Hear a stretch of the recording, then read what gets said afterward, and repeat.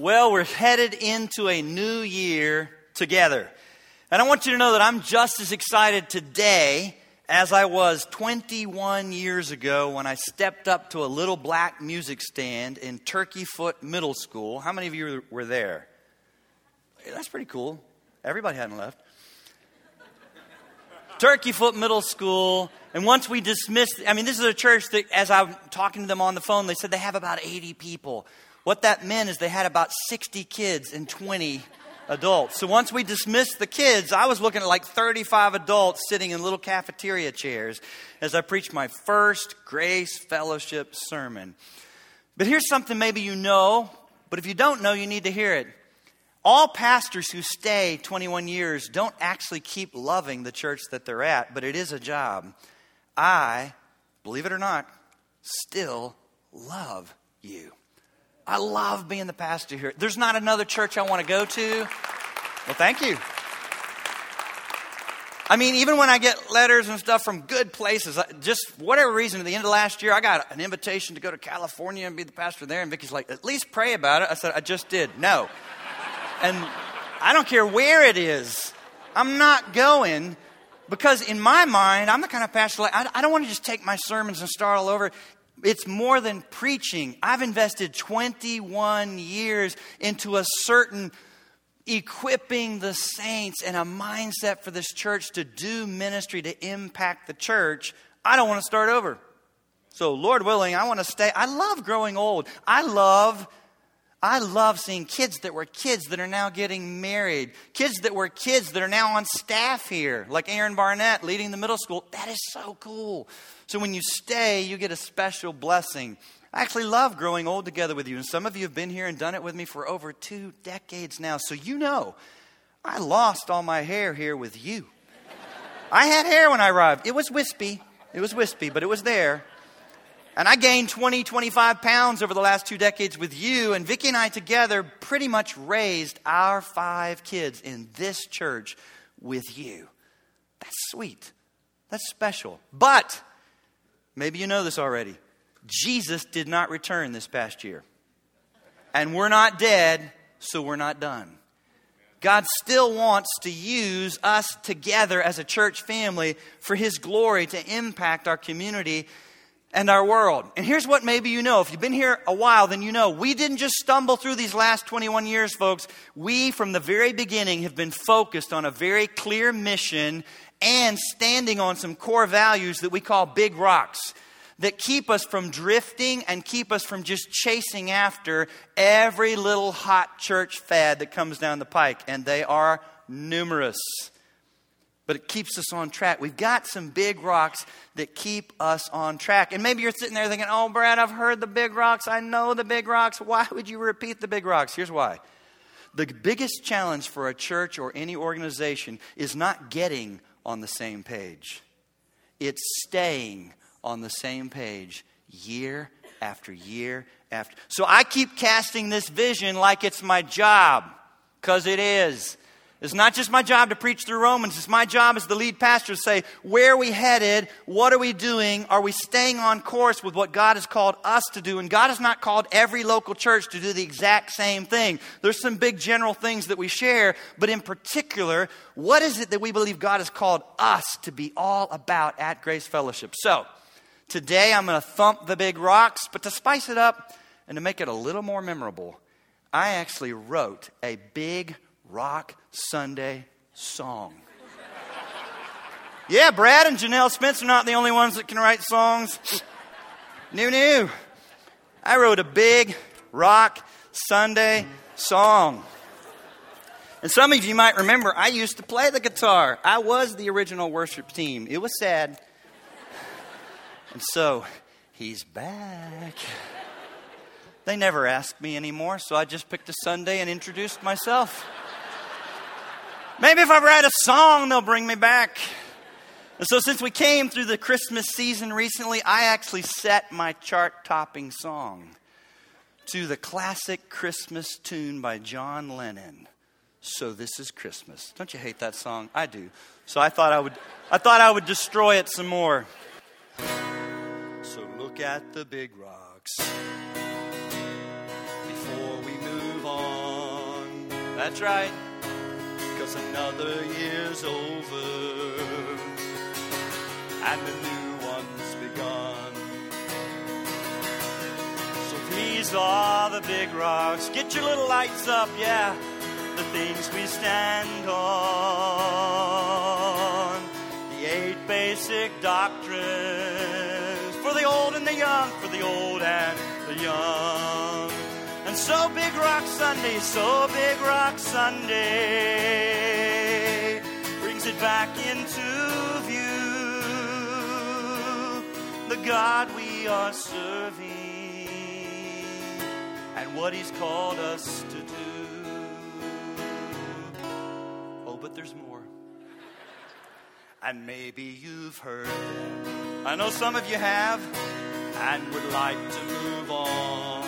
Not gonna happen, but I can't let you do that, 'cause a new year's begun. So buckle up, so buckle your seatbelts and open your ears. It's time to remember what we're doing here. I'll do the chorus. And so Big Rock Sunday brings it back into view, the God we are serving and what He's called us to do. Key change. Let's stand together on the third verse. So God, show me this, what you want me to do. Oh, that's right, to serve my church family and to glorify you. I know that you called me, I know that you called me and gifted me to live for your kingdom, to live for your kingdom in all that I do. Oh, here's my favorite part, here we go.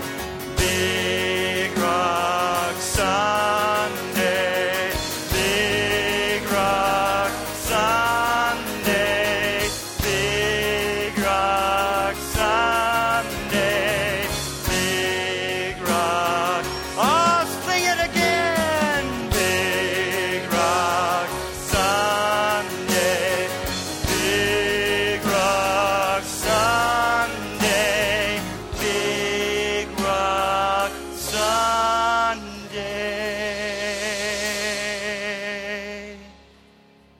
Today.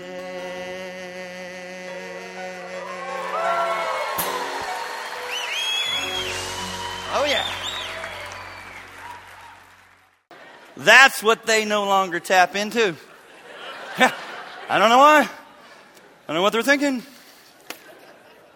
So for a lot of you, as we were singing that, the rocks are rolling through your head, you know, but some of you, you don't know what we're talking about. So let's talk about it. What are the big rocks? What are the core values we stand on that help us determine? Sometimes you may wonder, why don't we do that? Other churches do that. Why aren't we into this? What? We got some core values. So here's rock number one. That might seem like a no-brainer, but sadly it's not anymore. Bible. Our big rock number one is the Bible. But maybe that we're going to use it. Not just own it, use it. On Sundays, you're not wasting your time if you bring a Bible. If you carry a Bible with you, I know it's one more thing to carry with a diaper bag or whatever else. Your hands are full. You will not have wasted your time to bring a Bible because we use it. We're actually going to preach from it. There'll be some point in the service we'll say, turn with me in your Bibles to so-and-so, and we're going to talk about it, and we're going to read some of God's Word. We sing songs that are filled with Scripture. We teach our kids the Bible. They're back there going through the Bible. We've picked out a curriculum that will teach them the Bible, both Old and New Testament. Here's something that makes us different. We actually counsel, do counseling with depressed people, bad marriages, parenting situations, on and on, using the Bible. We do biblical counseling instead of psychology, and we're convinced that God's Word has answers and everything that we need, 2 Peter 2 3 says he's given us all things for life and godliness. Right here, we use the Bible, the Bible, the Bible, the Bible. Because we think this has power. We believe it's inspired from cover to cover, Genesis to Revelation, all of it. We're still going to preach and teach it and use it. And we use this to make decisions in our church. And we actually let this be the grid through which we discern and try to decide what the culture is doing and should we. And sadly, even what the Christian culture is doing and should we. Should we jump on board with that? Should we go that way? Whether it's gender, whether it's roles in the home, whether it's disciplining your kids, whether it's whatever, we're going with the Bible. And so more and more, folks, we are going to look different. And very often I even wonder why you're here. We shouldn't be big. We're one of the churches that still uses the Bible, but I'm convinced that God, by His Spirit, in His goodness, is drawing people to a church that still uses the Bible because He wants people to hear His Word, not just be entertained with smokes and lights and all kinds of pithy slogans and stories. And so many churches, when I go on vacation and I visit a church, I'm shocked how they're not really using the Bible.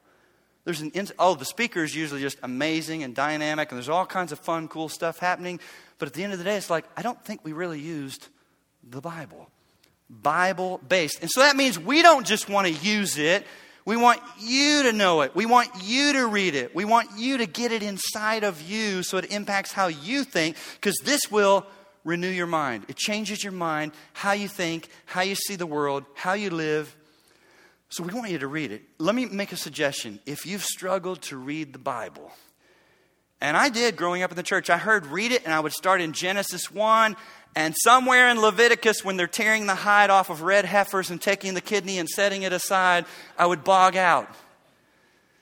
Listen to me. It may not grab you, but December 31st, 2016, I finished reading through the Bible for the 10th time using the John MacArthur Daily Bible through the Bible in a year. It works for me. It might work for you. Where he gives you 2 chapters of the Old Testament, a little bit of a psalm, a couple verses of Proverbs to chew on, and half a chapter of the New Testament. And if you'll stay with it, and I'm on January 8th now, so I'm in Genesis, and I'm in Matthew 1, and I'm in Psalm 4 or 5, you'll finish the Bible in a year. And I can do it in 25 to 30 minutes a day. Consider grabbing one of those this year and say, you know what?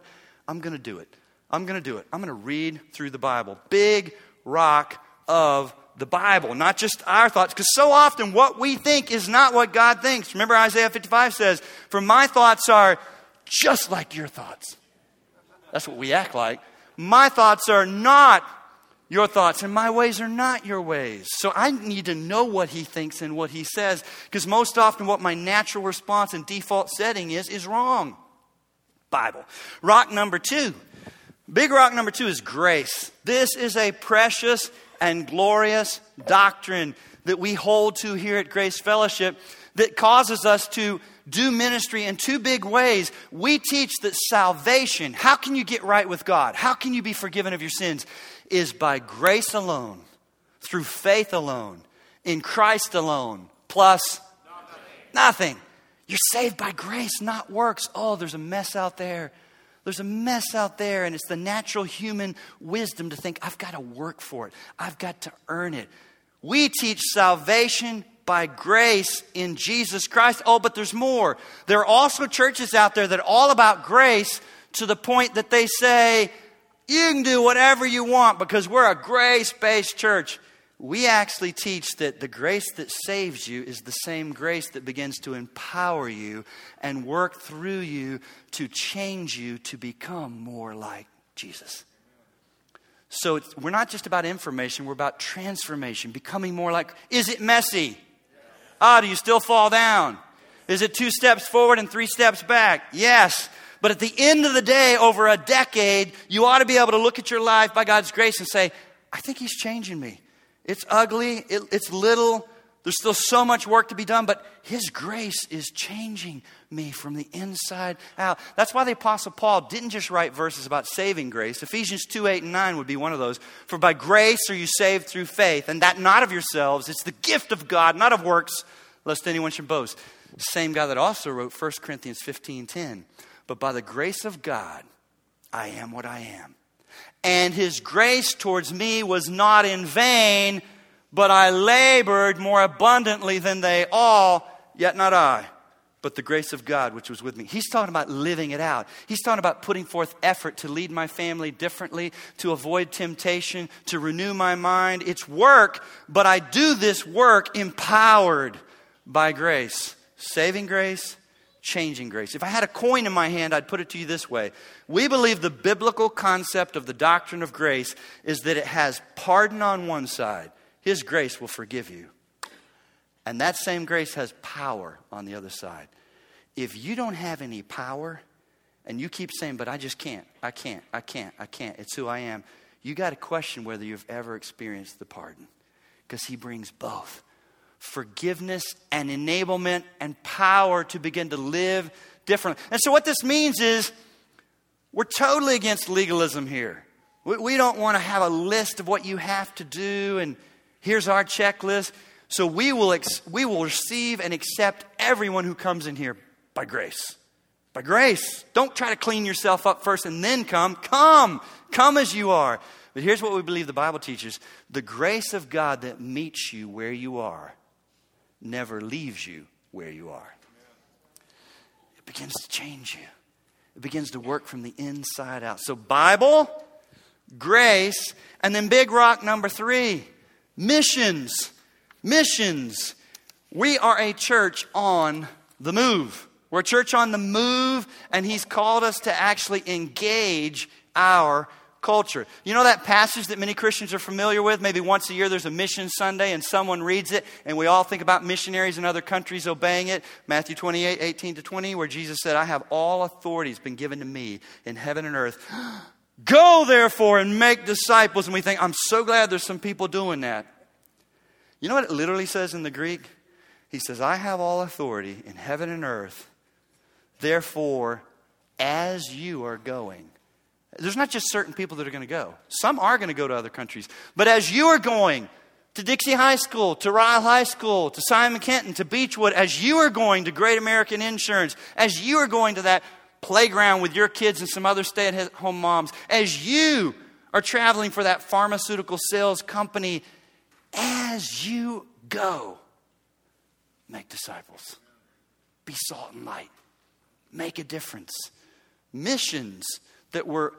So here's the thing that I have to push all the time that I know is a possibility and a great danger to me. We used to be very unattractive. Can you imagine me leading worship? Who's going to come for that? We're sitting in little cafeteria chairs that we're scraping gum off before you got there. There's no air conditioning. You had to really love Jesus to go to this church. Now, you could be here for reasons different than that. And so, all right, we got a facility, there's ministries, there's stuff. If you are coming here just because you're looking for a safe place to sit and soak, and because we're big, you can be anonymous, we're not your church. We're not your church. We don't want to just huddle up on this hill. We're not big business. We're not a club. We're not a secret society. We actually exist for the people outside. We want to encourage you. I've heard the illustration, the hospital for sinners. Great, but who wants to stay in the hospital the rest of their life, right? Most of us think, I sleep terrible there. They keep pricking me. I keep getting... The goal is to get out. You come here broken and bleeding, and our desire is to build you up and to teach you and encourage you to go back out. And make it going is what it's about. And yes, there are some who've chosen to go to other countries. Thank God. Praise God. Yes. But all of us are to go. And here's why I'm so excited. This year, 2017, by God's grace, here's why we would do what we do. Because we have this big rock of missions, we push a big percentage of our resources, both in terms of money and people, outside the walls of this church. Some of our best godly people we send out. So like this year, Lord willing, we've been planning for 2 or 3 years now. Planning, praying, investigating, studying, trying to figure it out. We're going to send a team from our own church, comprised of people from this church, to an unengaged people group. You can read missions articles to find out how that's even more beyond unreached. It's a term that means worse than unreached, unengaged. Some of our best people. So we've targeted the people group. We know where they're going. We're praying, and they're going to go and try to live there. And you're not supposed to be doing what we're going to have them do. That's why I can't give you their names or tell you the country. But why would we do this? It's big risk. It's going to cost money. Because God calls us to go. We're calling it PG6. So they're going to go. And let me show you why we would do this. That excites me. That we're not supposed to huddle up here and just take care of the people that come and make this a great place. Almost like a gym. You know, where you turn in little survey cards and let us know, what can we upgrade this year on the amenities that would make you happier? No. We're supposed to equip you to go and have people to go. Here's why. Turn with me in your Bibles to Psalm 1. Every year when I read this, my heart beats faster. And so we've already gone through Psalm 2. I'm sorry, I say 1, I meant 2, Psalm 2. So just a few days ago, we had Psalm 2. Listen to what it says. Here's what's so often going on in the scriptures. Look at me a minute. God gives promises. And in the scriptures, he'll show you the fulfillment of that promise yet to be fulfilled. But it's for sure. And then we live in the in-between. And we have the privilege of closing the gap. Missions is nothing more than closing the gap between God's promises and the fulfillment of those promises. But oh, by the way, he actually uses real people like you and me to get it done. It's not, well, because he promised it and we see it's going to happen, we don't need to do anything. We just get to get in on what God's doing because it's going to happen. And he'll either use you and me or he'll use somebody else. Look at this promise in Psalm 2. Why do the nations rage and the people plot a vain thing? This is God talking.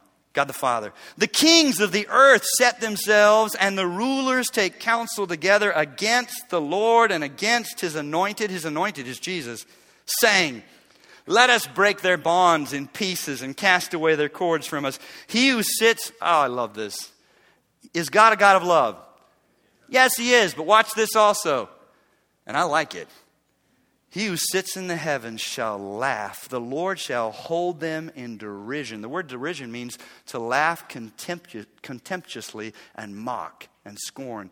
God of the heavens scorns little earthly leaders that say, you're not coming in here. This is a closed country. This is a communist country. Even the leaders in this country that keep trying to wipe out religion and freedom and Christianity and the gospel. News alert. The God of the heavens, while Christians may run around scared saying, what's going to happen? What's going to happen? Our God laughs and says, not going to happen.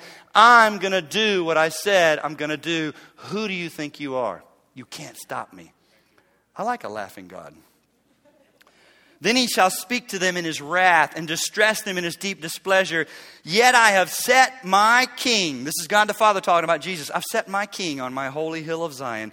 I will declare the decree. The Lord has said to me, you are my son. Today I've begotten you. Ask of me, and I'll give you the nations for your inheritance and the ends of the earth for your possession. God the Father has given the nations to his son as his inheritance and possession. There's the promise. There's the promise. So look at the fulfillment. Jump to Revelation 7. So every year as I read through my Bible, I get stirred by Psalm 2. No matter how bad the news is, no matter what's going on in nations, no matter who's in positions of power, I get the encouragement of God scorning them in derision from the heavens when they say, we're going to throw off his bonds, break his shackles. Who does he think he is? Oh, he's God. And then I get the encouragement of Revelation 7 every year when we close it out in December that I see this. Revelation 7, beginning of verse 9. And after these things I looked, and behold, a great multitude which no one could number. Now look at me a minute. Our media continues to harp and try to convince us there's about 5 people left that believe in Christianity. And it's dying out. It's dying out. Just give us one more generation, it'll be gone. One more generation, it'll be gone. News alert. Christianity isn't going anywhere. God's word says, and it's going to be, just, again, don't hear me saying that everybody should have voted for Trump. But listen to this. Just the way our world was so shocked. What? What? He won? That's going to be the world standing there saying, what? There were this many Christians still? You got to be kidding me. A multitude that no one could number of all the bloggers and all the writers and all the media and all the TV anchors who said there's nobody that believes this. News alert. There will be people from every nation, tribe, tongue, and language that can't even be numbered saying, our God sits on the throne. Praise and glory and honor to Him and to the Lamb. They're going to be shocked. You're kidding me. What looked so small, what looked so weak, what looked like they didn't have enough resources, they didn't have all the stuff that we have to get it done. Yeah, it's because God was behind it from the very beginning. And He said it, and what God says, He does. A multitude which no one could number of how many nations? Every or all? Oh, that's why you would go to an unengaged people group and no, you're not wasting your time. Are we wasting our time? What if no one here is going to believe? All nations, tribes, peoples, tongues, standing before the throne, before the Lamb, clothed with white robes, with palm branches in their hands, and crying out with a loud voice saying, salvation belongs to our God who sits on the throne and to the Lamb. What a day it'll be. But in the meantime, we get to be a part of closing that gap between God's promise and giving His Son the nations and seeing it come to pass and being there. That's why we do missions. That's why we go. That's why I speak to people at the gym or people on an airplane or people in my neighborhood. There are people, folks, that are going to believe. There are people ready to believe. There are people ready to listen. And there are people that are going to push back and be ugly and condemn you and mock you. And later God's going to save them anyway. So don't base it on the response you get right there. Just as unto the Lord. God hasn't called you to make anything happen. God's called you to spread this good news. And God is going to see that it happens. We get to get in on what... This past week, I read a newsletter from one of our missionaries that I do believe is my favorite missionary newsletter I've ever read. I just about came out of my chair there in my living room. The Koliches, Kim and Annie Kolich. Kim's a guy. Kim and Annie Kolich were already our missionaries when I arrived at Turkey Foot in 1995. They have been giving their lives for over 20 years now, canoeing their way into some remote place that has no electricity, no running water, nothing, to the Tommy people. Why? Because of Psalm 2 and because of Revelation 7. To translate the Bible into the language of the Tommy people. And get this, it's taken a while. As I read it, the Gospel of John has been translated. The book of Acts has been translated. Ephesians has been translated. Psalms has been translated. And their newsletter was saying, revival has broken out as a Tommy man who believes, who's been helping with the translation, read the Gospel of John. It said they wept, they danced, they cried out and said, God has come to us, has spoken to us. There's hope for us. There's living water for us. There's been revival. Men who are beating their wives. They have the same problems we do. In a hut, but nevertheless, beating and abusing alcohol and living angry have been transformed. There are men in the village, they said, wives that are saying, he's like a different man. His face looks different. His countenance looked different. And it was all because of the reading of the Gospel of John. So now there will be Tommy people standing before the throne and before the Lamb. But listen, we got to be a part of that as we gave money to send the Koliches and as we've prayed for them. This is why we do missions. This is what it's about. This is what God has promised. Big rock number 4. And this is different. Equipping every believer for ministry. The reason, you may not know this, but the reason that our staff and our budget is what it is. Like, we have about a $4 million budget, but 47% of that budget goes to SWB, salary, wages, benefits. You might think, what? Almost half? You know what the national average is? 60 to 65%. Why? They just have to staff it up and hire someone to do everything. Because most churches, you watch, cheer us on, give some money, we'll get it done.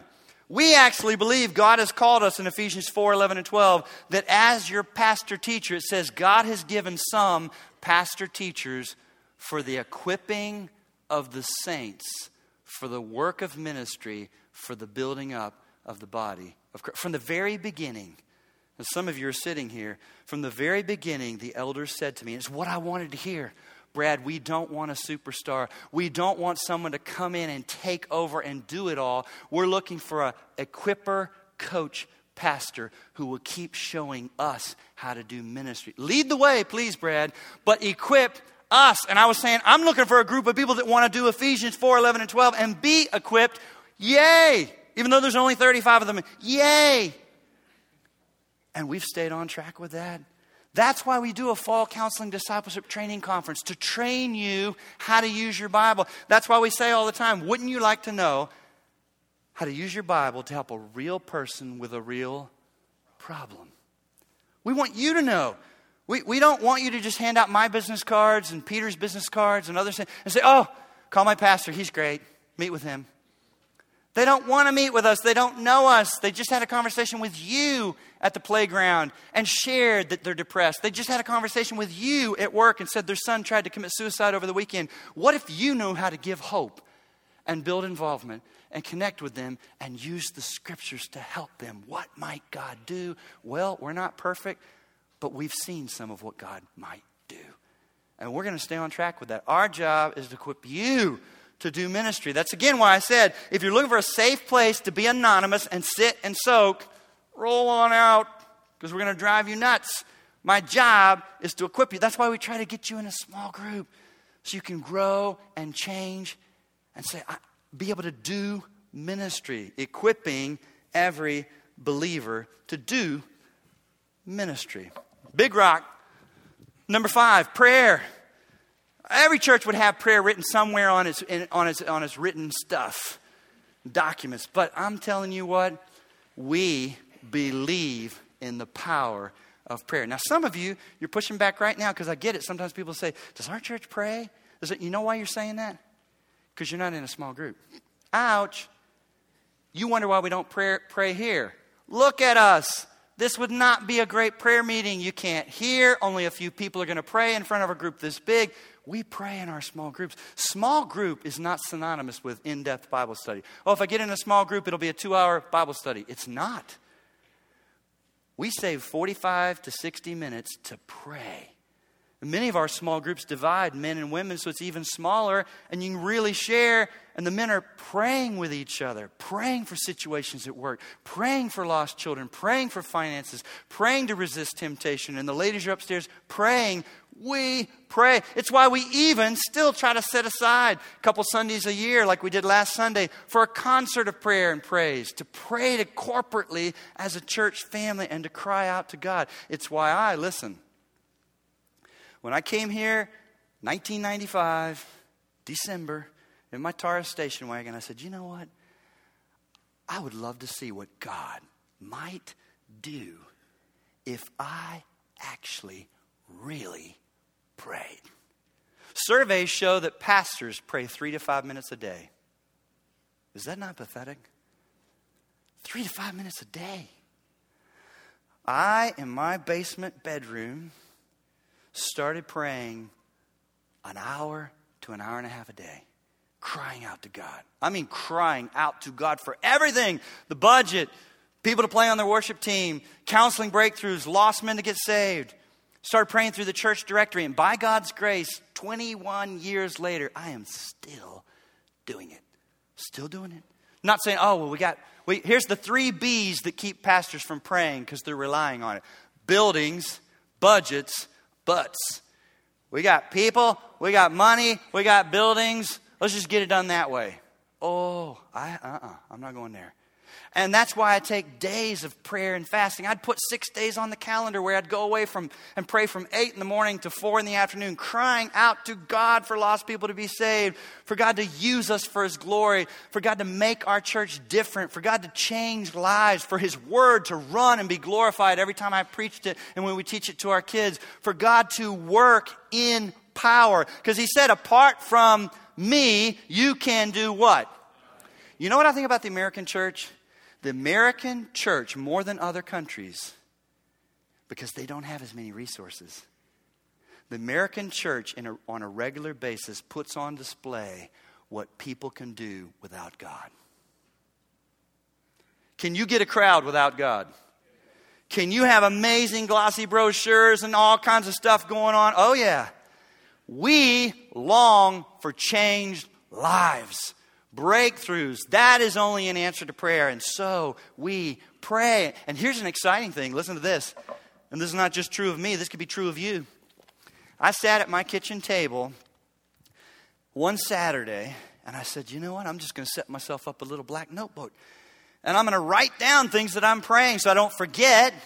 That's mainly why I did it. I didn't want to forget. You say you're going to pray, but you end up praying the same thing every day and it gets boring. So I thought, I'm going to divide it up. I'm going to pray. I'm going to pray for the specific ministries and write it all down. I'm going to pray for lost people. I've got a section on lost people. I'm going to pray for my marriage, different things every day. I'm going to pray for my kids, different things every day. I set up sections in a simple little black notebook that has now turned into 5 black notebooks, because here's what I didn't anticipate and I didn't even have in mind.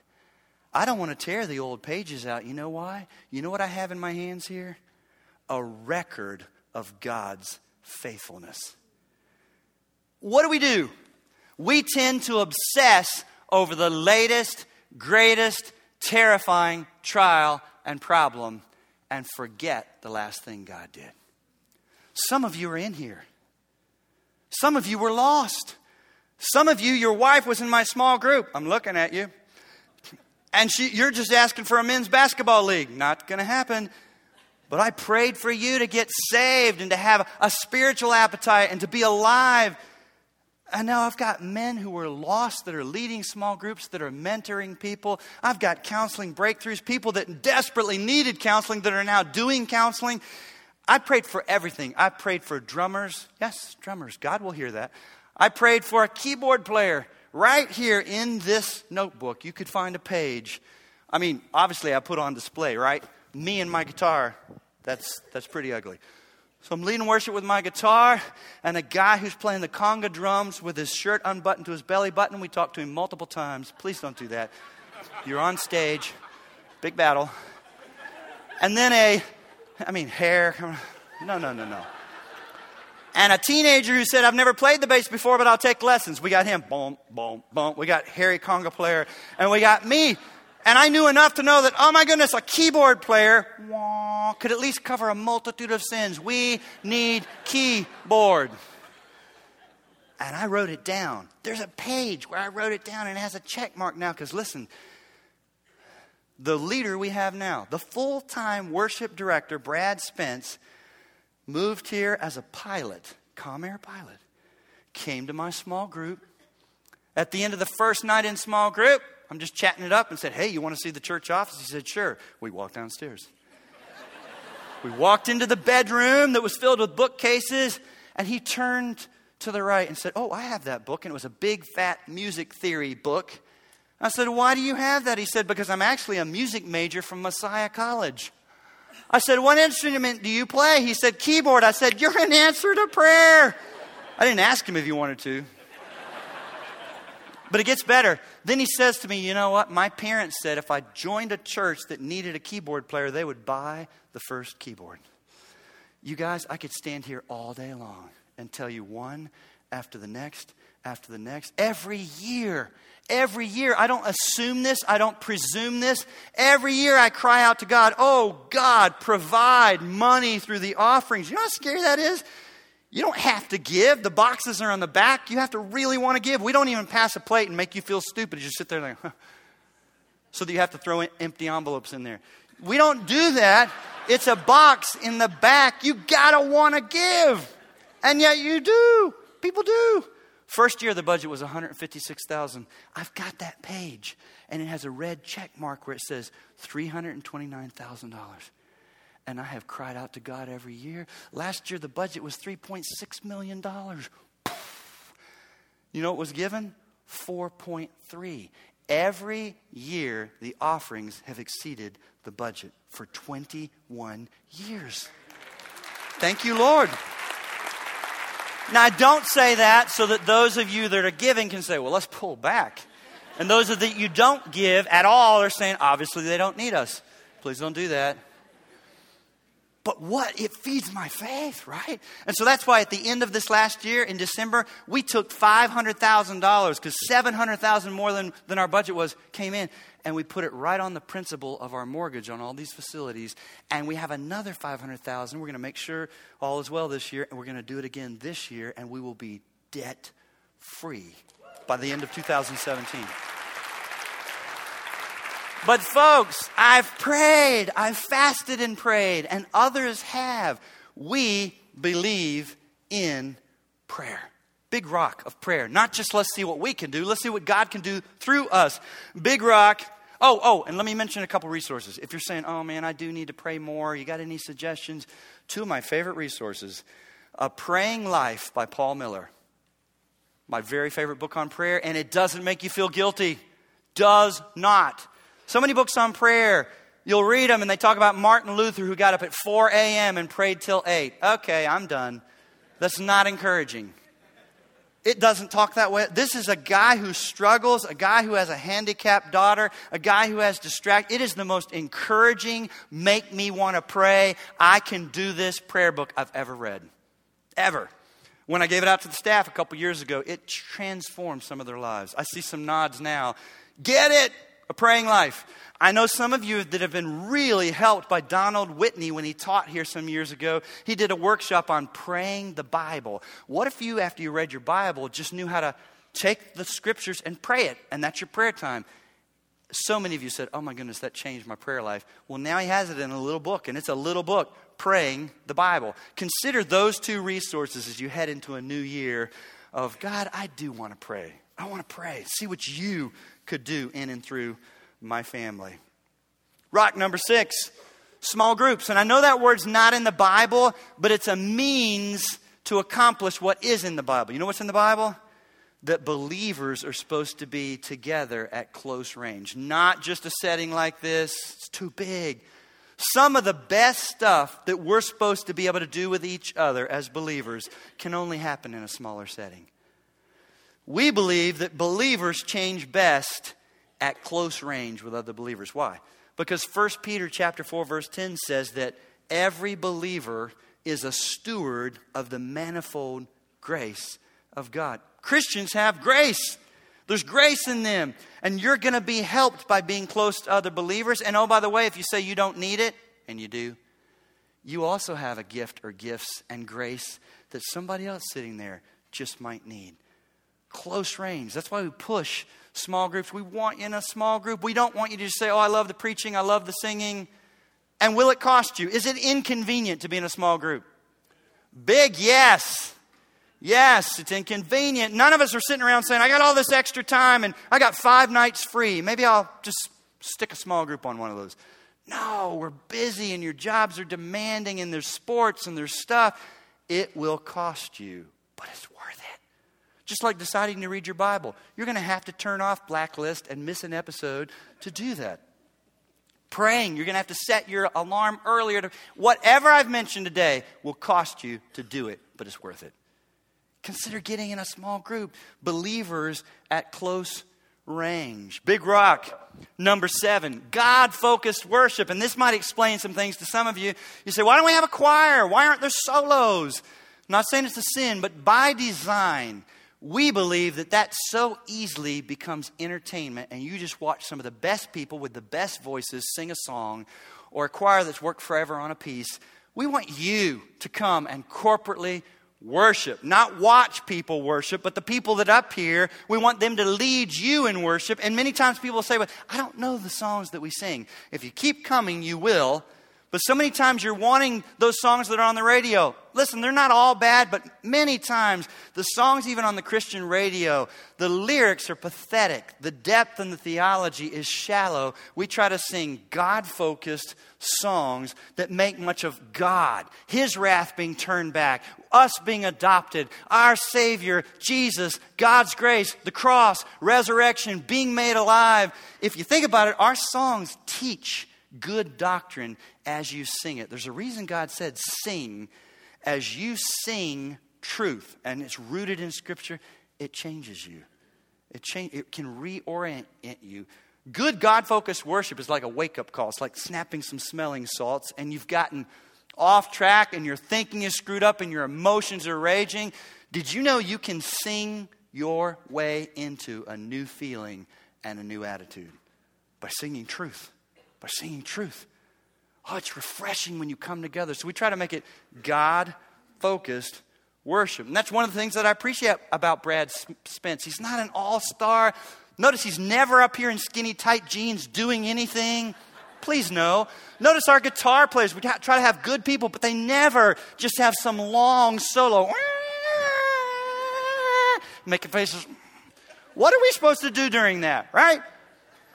We're here to worship, so we don't have big interludes like that. It's not all about them. They are here to stir you to worship our great God. And it changes your mindset. It reorients you. Big rock, number 8, the sovereignty of God.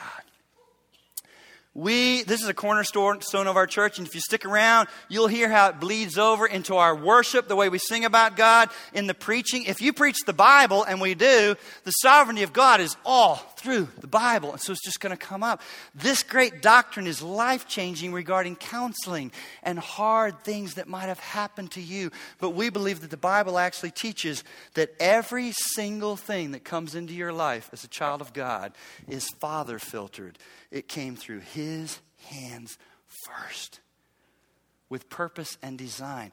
Now, and what I'm saying is, it may have been something horrible and hard and painful, but your pain has a purpose. It's not random. It didn't just happen. Romans 8:28 and 29 says, God causes all things to work together for good to those who love God, to those who are the called according to His purpose. Now here's where we struggle. He's going to define good for us next. You say, well, that wasn't, nothing about that was good for me, Brad. For those whom He has called, He predestined to be conformed to the image of His Son. Would you not have to agree, folks? Some of the times you grow the most are in hard times, not easy, great times. He's sovereign over all. Over all. That's a life-changing doctrine that we stand on here that changes how we think, how we talk, how we counsel, how we preach, how we sing. But now, where do you come in? That's what we're going to talk about for the next 2 weeks. These big rocks, that's just a clever illustration. And our mission of gathering together to worship, growing together to become more like Christ, and going together to reach the tri-state in the world, it's just a cute little slogan. Unless real people like you embrace it and are willing to serve and sacrifice to help us live it out. I can cast the vision, but I can't do it all. And the staff can't do it all. It's going to take real people to embrace it and live it out.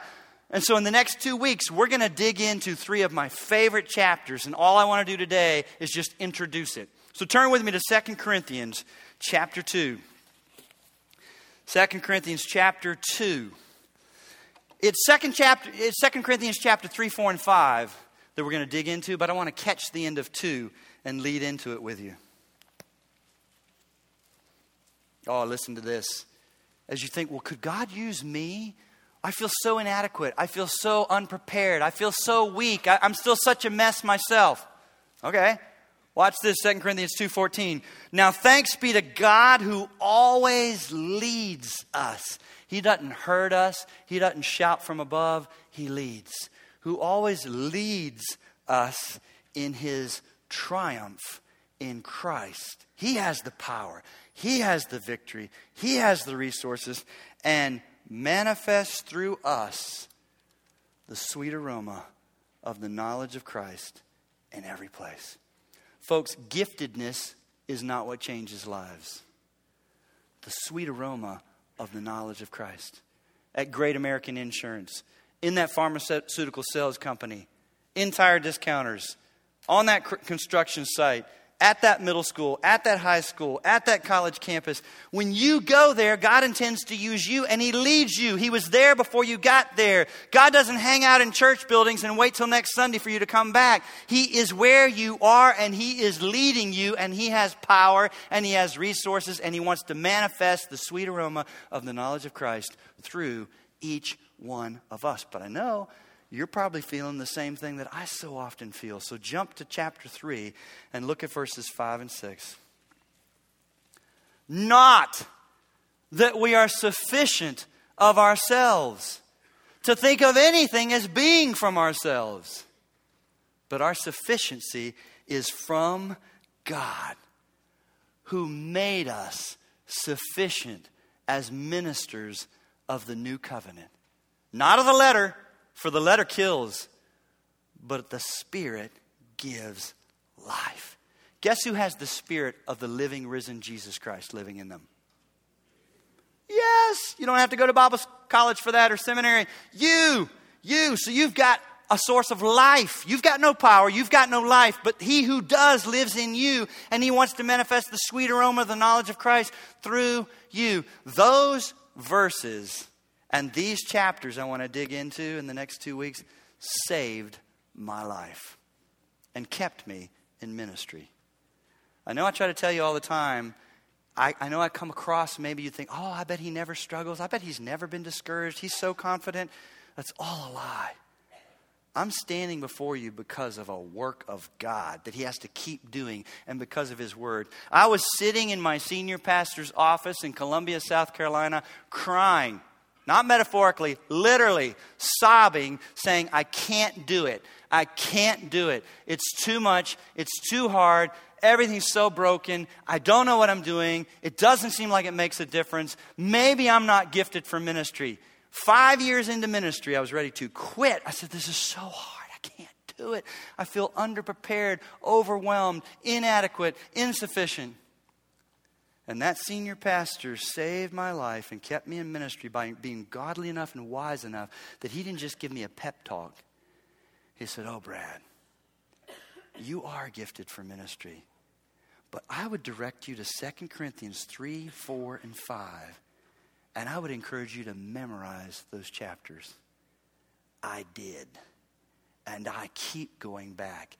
It changed me and gave me hope, and I saw, oh, we don't have anything. And we constantly feel overwhelmed and inadequate. And He delights to work through that because it's got to be by His Spirit anyway. Not the law, not list, not legalism, not pressing on the outside of people. That He is pleased by His Spirit to work through us on a heart level in other people. And He can do more than you could ever imagine as you keep showing up, trembling in your weakness. Next 2 weeks, I'm going to unpack some more of that so that you would have that same experience to say, okay, God, you just might be willing to use me. I feel so inadequate. I'm still such a mess. My motives are still so mixed. I'm still fighting my own sin. Welcome to the club. It's actually those of you sitting there that's saying, yeah, I got it all. I'm so gifted. Please use me. Please shut up and step aside. We're looking for who did God use, right? Remember Gideon? Remember that story? He's down in a wine press threshing wheat. That's not where you thresh wheat. News alert. You need to be up on the ground where the wind is blowing so it'll separate. He's just throwing his wheat in the air and it's landing back down still mixed with the chaff. Why? Because he's so scared of the Midianites, and the angel of the Lord shouts down there, oh, Gideon, man of valor. He's like, I don't see anybody else here, but you can't be talking to me. That's who God chooses. Fearful, weak, a sense of inadequacy. I can't do it, but I think you're calling me. Some of you, God wants to use you to teach children, to lead a small group, to learn how to counsel someone with the Bible, to lead a young life group or open your home, to meet with pregnant young ladies through New Hope Center. On and on I could go. He wants to use you, even though you say, I might mess somebody up and I don't think I'm that gifted and Perfect.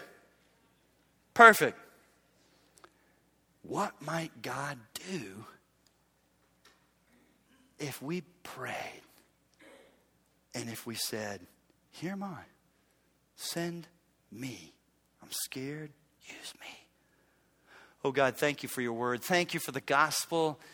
Thank you for your calling on our lives. Thank you that you started Grace Fellowship. This is your work. This is your effort. This is the fruits of your labor, your design. And God, we pray that you just continue to use us for your glory, by your grace and for your glory, to impact our backyard as well as outside the borders of the United States. Do more than we could ever fathom. We pray in Jesus' name. Amen.